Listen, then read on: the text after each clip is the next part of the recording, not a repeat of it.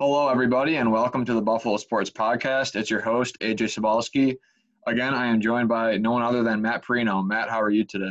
What's up, buddy? I'm good. How are you?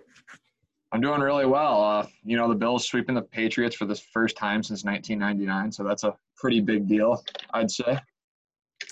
Yeah, man. It was pretty easy. I thought that the Patriots would end up with the extra day of preparation, put up a little bit more of a fight. One of the things I don't think we've talked enough about, and we didn't really cover it on our pod last night, is I think it's important to remember that this Patriots team is undermanned considerably. I mean, part of that is their own doing by lack of putting players around Cam Newton on that offense. I mean, missing Julian Edelman all year and like some of the injuries they've dealt with and the opt-outs that they've dealt with. I mean, this was a beleaguered franchise and beleaguered team when the Bills got a hold of them yesterday. But good teams pound bad teams, and that's what happened. And it's a cool thing, I think, for Bills fans to be on that side of the beatdown for a change. Yeah, that's for sure. So I just want to give you everybody a recap of the game. Also, from what I remember watching, it was a pivotal fourth down, and Belichick does what he usually does, and he tries to, almost trick the punter in thinking that, oh, man, I got to get rid of this punt quick because the whole house is coming. And McDermott, or whoever made that call to fake that punt, really outcoached Belichick, because I've seen him do it plenty of times in the past, and where the punter just gets it off or they block the punt. And that was a pivotal point in the game, and that really carried the momentum and set the tone of the game.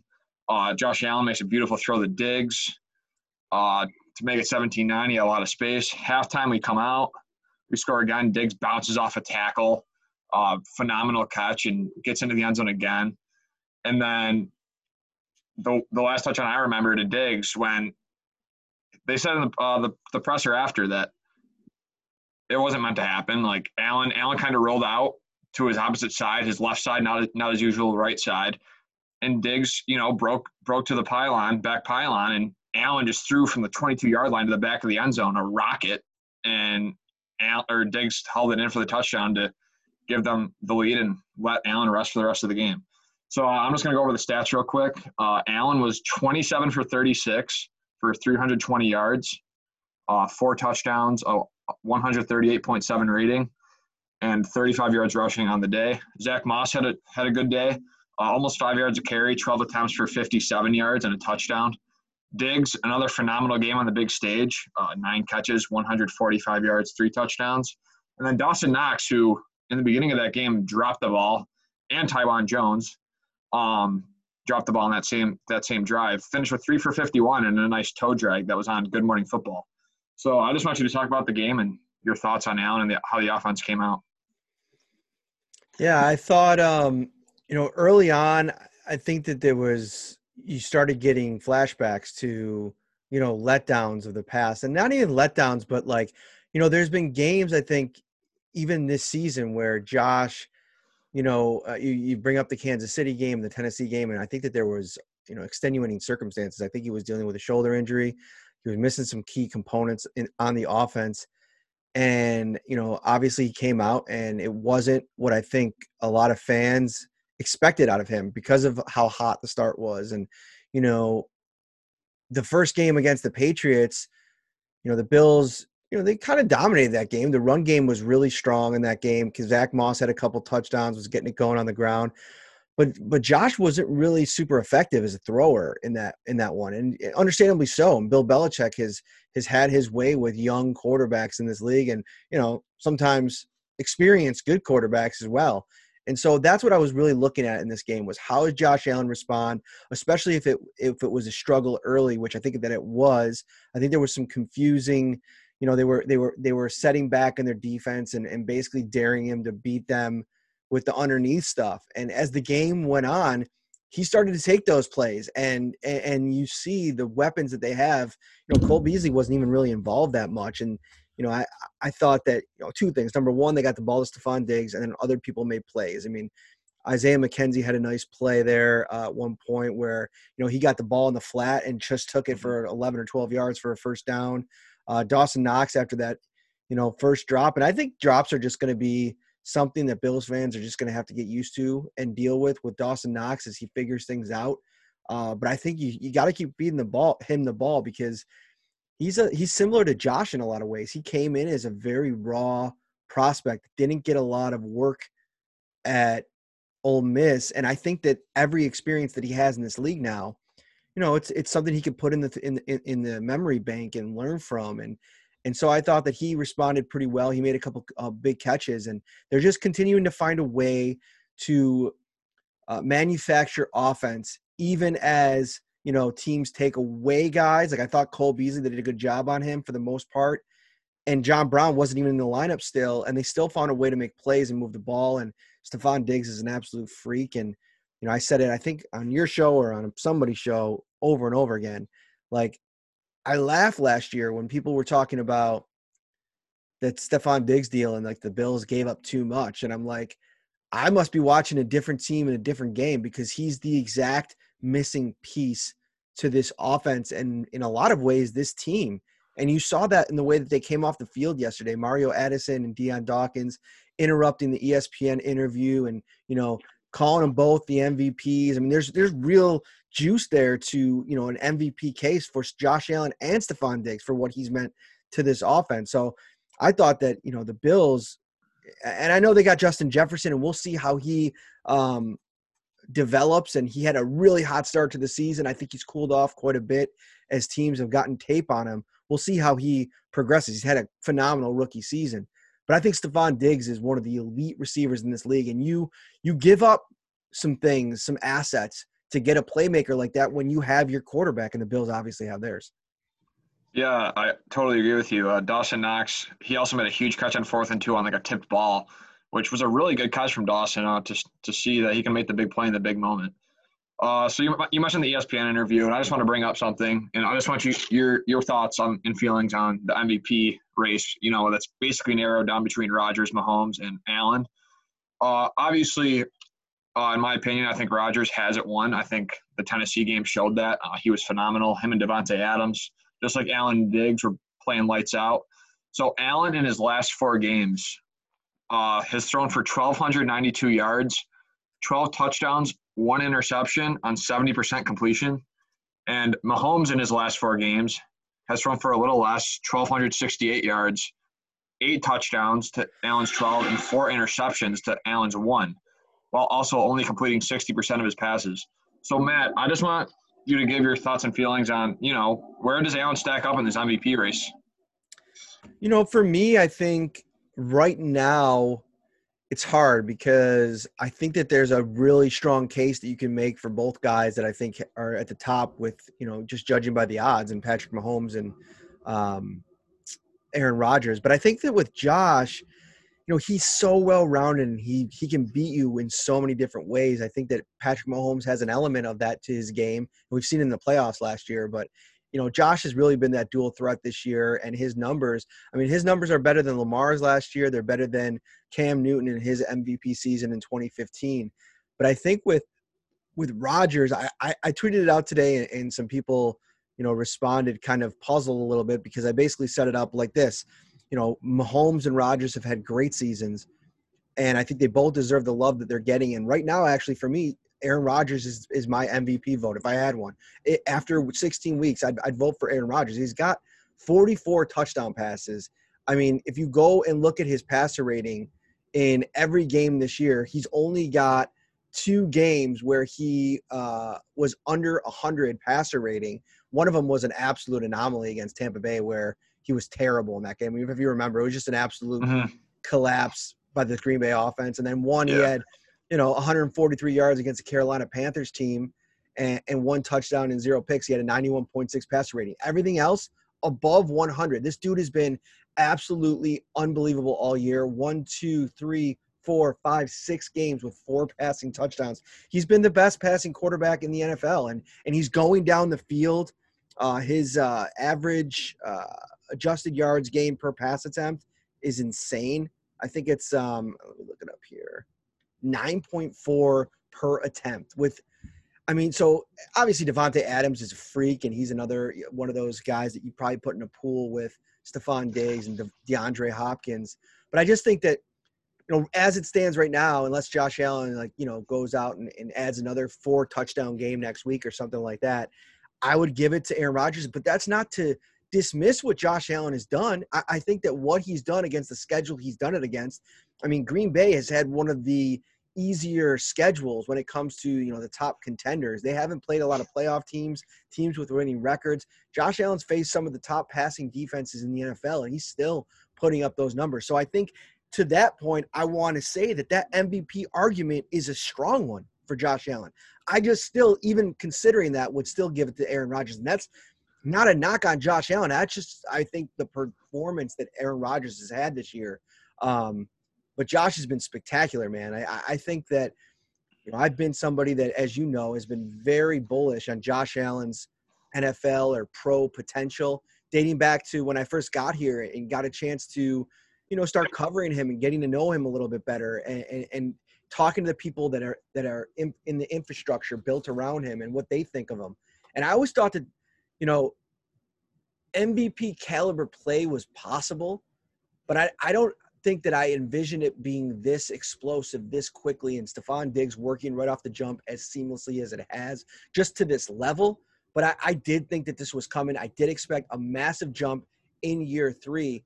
I got to go back and look at some of my preseason podcasts and stories just to see what I was specifically saying. But they've exceeded expectations, and he's directly in the MVP conversation, no doubt about it.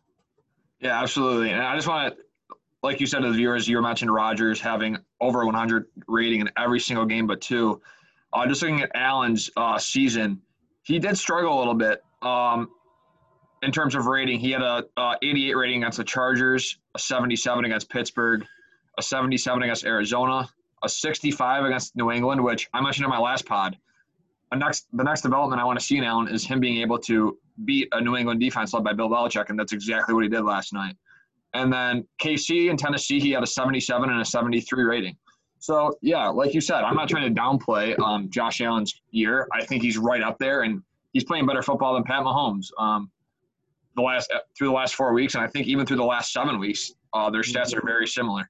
Now. Yeah. Right now. The last couple of weeks, I would agree with that. I'd still think that Patrick Mahomes has put together one of the, probably, if not for Rodgers going off, I think that he was trending towards the MVP maybe even 3 weeks ago. And he's had a little bit of a struggle here lately. And I wonder how much of that is, the game's so easy for Kansas City, dude. Like, you watch the way that they play the game. I'm wondering if boredom hasn't set in a little bit. And I have a feeling that, the team that plays them in the second round to start things off is going to be in for, in fuego Mahomes, like the guy that, everybody remembers, because this probably has left a bad taste in his mouth the last couple of years, or the last couple of weeks. And then on Aaron Rodgers, don't forget, this is year 16 for this dude. He's one of the best quarterbacks to ever play in the game. And Josh Allen in year 3, a guy that's not even 3 years removed from being called a parody of a prospect, is literally nipping at his heels. That's not a bad thing. That's not a knock. This dude has had an unbelievable season, the greatest season in Bills franchise history for a quarterback, and there's still a game to play. We'll see how much he plays, though. Sean McDermott seems to think, I seem to think that, judging by Sean McDermott's comments today, we could see a limited amount of the starters, as the Pittsburgh Steelers have already ruled out Ben Roethlisberger and they're going with Mason Rudolph. Yeah, I definitely agree with you there. I think Rodgers is definitely that guy that if the Packers don't have Rodgers, it's just not the same. But you can make the same case for all these guys. They're all phenomenal players, and I think Rodgers does deserve it the most this year. Before we get into the Miami game, I just want to bring up a crazy stat. So if you want to bring up Josh Allen's receiving touchdown, he does have 43 touchdowns total on the year. And Corey Bojorquez doesn't even register for punting stats because he's only put up 37 punts this year, and he's not even registered in the system because he has not had enough punts through 15 games on the year, which is just a crazy stat to me. So yeah, for sure. So now getting this Miami game, it came out today that Cole Beasley is a week-to-week. Now Josh Allen has found a guy in Cole Beasley, and he's been reliable and always been there for Josh, even when, he doesn't have the best games. But Cole Beasley's putting together a career year this year. If Beasley can't go, I hope he's back for the wild card game, and, the situation with resting playing the starters this week Uh, do you think Beasley's going to be back for the wild card game, or do you think how do you think that's going to go? Do you think he's okay? I mean, we'll definitely have to see how this thing goes. I mean, if Cole Beasley misses all 3 days of practice, and we'll see how much we're even able to see it, because Wednesday tomorrow is a walkthrough on a short week, so there won't be media access, because I think they'll either do it on inside, or there's just not media access tomorrow, so we won't even see them practice. So we'll see them practice Thursday and maybe Friday, and that's if they keep the practices outside. So we'll keep a close eye on it. I definitely think this is concerning because of the type of injury that it was, and I think it's a good sign that he's not going on injured reserve, but we've also seen this where they've taken their time to evaluate a guy and then put them on injured reserve. So week to week is never a thing that you want to hear, and it's concerning because depending on who they play in the first round, I mean, if they're matched up with the Baltimore Ravens or the Cleveland Browns or the Indianapolis Colts, I mean, they're going to need the horses and the guys that brought them there. And even getting John Brown back is a good thing. And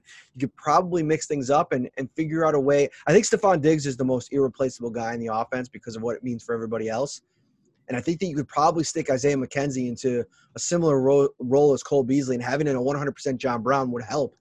But if Cole Beasley can't play, I definitely think it impacts the game and impacts Josh Allen. And I think that will shift the emphasis and the focus more to the offensive line and them maintaining the level of play that they've had. That's one of the most, least talked about storylines right now with this team, is because it's been so consistent. This offensive line is playing, really, really good football, particularly in pass protection. And as long as that's happening, even if Cole Beasley misses a game or two, or, depending on how long he's out for, I think they can figure things out. They've done a good job at adapting. They're battle tested, and I think you figure that Brian Dable can probably scheme something up and figure it out.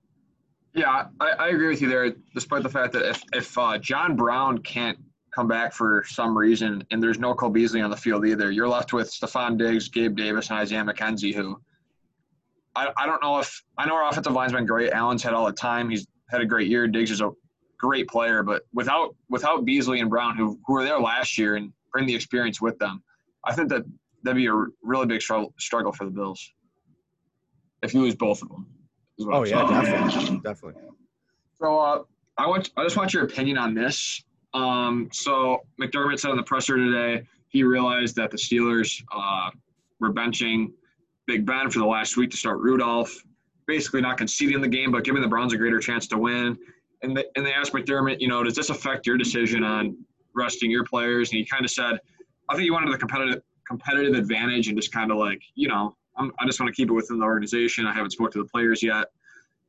In your opinion, do you want to see the starters play at least a half, or do you want to just rest the starters, get healthy, and the Steelers could still win. I mean, I know Mason Rudolph's in there, but you never know what happens. So do you want to see the starters play, or do you want to see the backups get in there and get some time?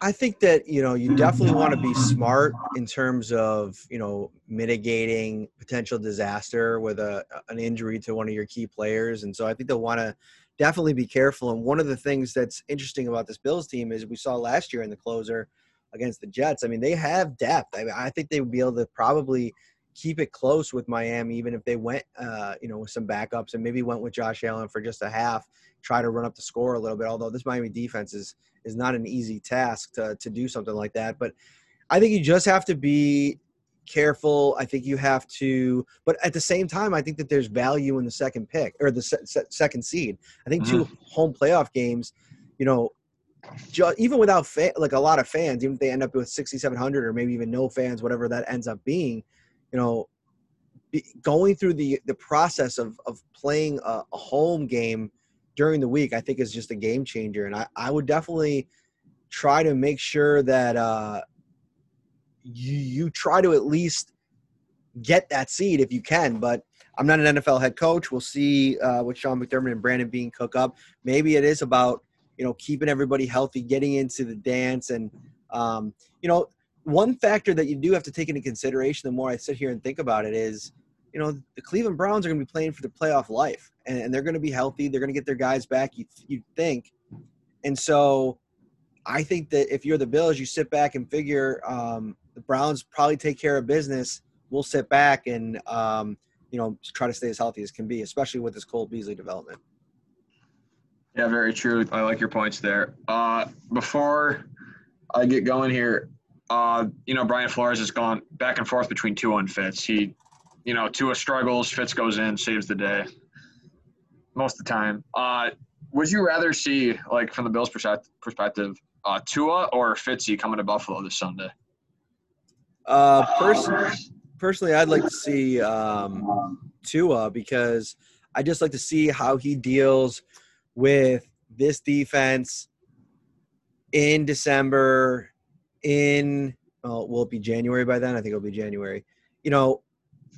In Bills Stadium, and I have not seen the weather report yet, but I have a feeling that it'll at least be a little bit chilly and a little bit breezy in that stadium. And, he's been somebody I've been really skeptical about his ability to sling it, in a good environment weather-wise. And so I think he'd struggle in that setting. So I'd like to see that and what it looks like. And we know what Fitzpatrick can do. And I think Fitzpatrick probably gives them a better chance to win.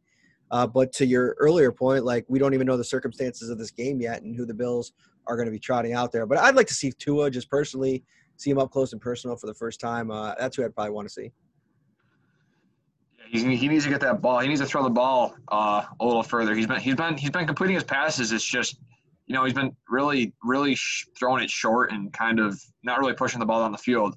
I mean, I know he doesn't have Devontae Parker and some of those guys. Preston Williams was put on IR early, but I'd like to see Tua, throw the ball down the field more. And then, like you said, I mean, if he struggles, I think Fitz does give them the best chance to win. So Fitz could be rolled out there in the second half if Tua's struggling against, our starting defense or backup. I think either of our defenses could put up a fight against Tua. So before you go, I just want to give some stats about the Miami defense. They allow 18.8 points per game, which is first in the league. They have a plus 11 turnover differential, and they have forced 27 turnovers on the season. So, a couple weeks back, Mahomes threw 3 picks against them, and it looks like they were going to win that game. So just your thoughts on Allen, and if he does play, can he keep that success up that he did against them in week 2?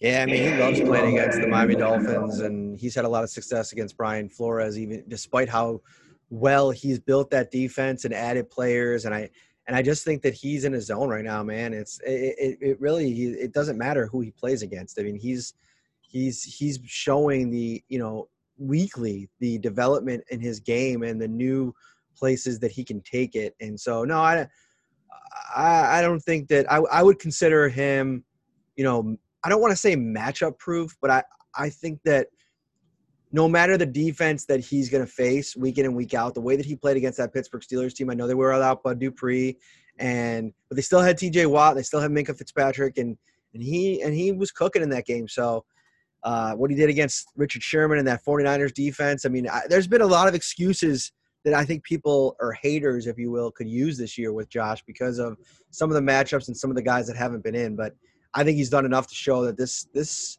version of him, is a year 3 version, is something special. Okay, quick thing before you go. I don't want you to give a score because obviously you don't know the situation. But do the Bills get to 13-3, or do they drop to 12-4 this week? Ooh, I don't know.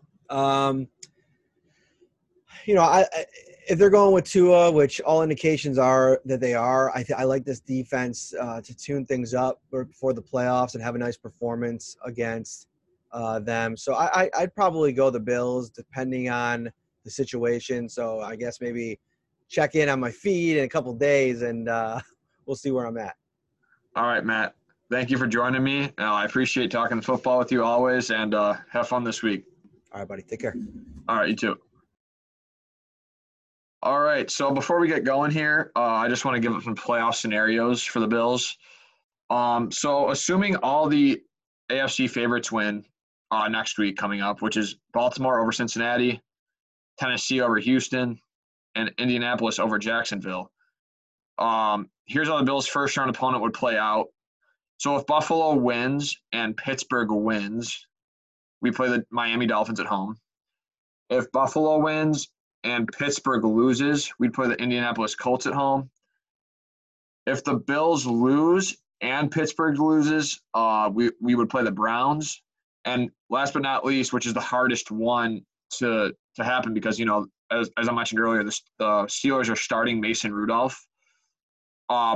Buffalo has to lose and Pittsburgh has to win for us to basically drop to the 3 seed and play the Baltimore Ravens. So, again, I said Baltimore over Cincinnati, Tennessee over Houston, and Indy over Jacksonville. That's assuming all those things happen. So all the AFC favorites win next week. That's how the scenarios roll out. This has been AJ Sobalski with the Buffalo Sports Podcast. Please tune in. Retweet my podcast on Twitter. Listen to it on Spotify. All that good stuff. So I appreciate it. And as always, go Bills. And I will see you next week.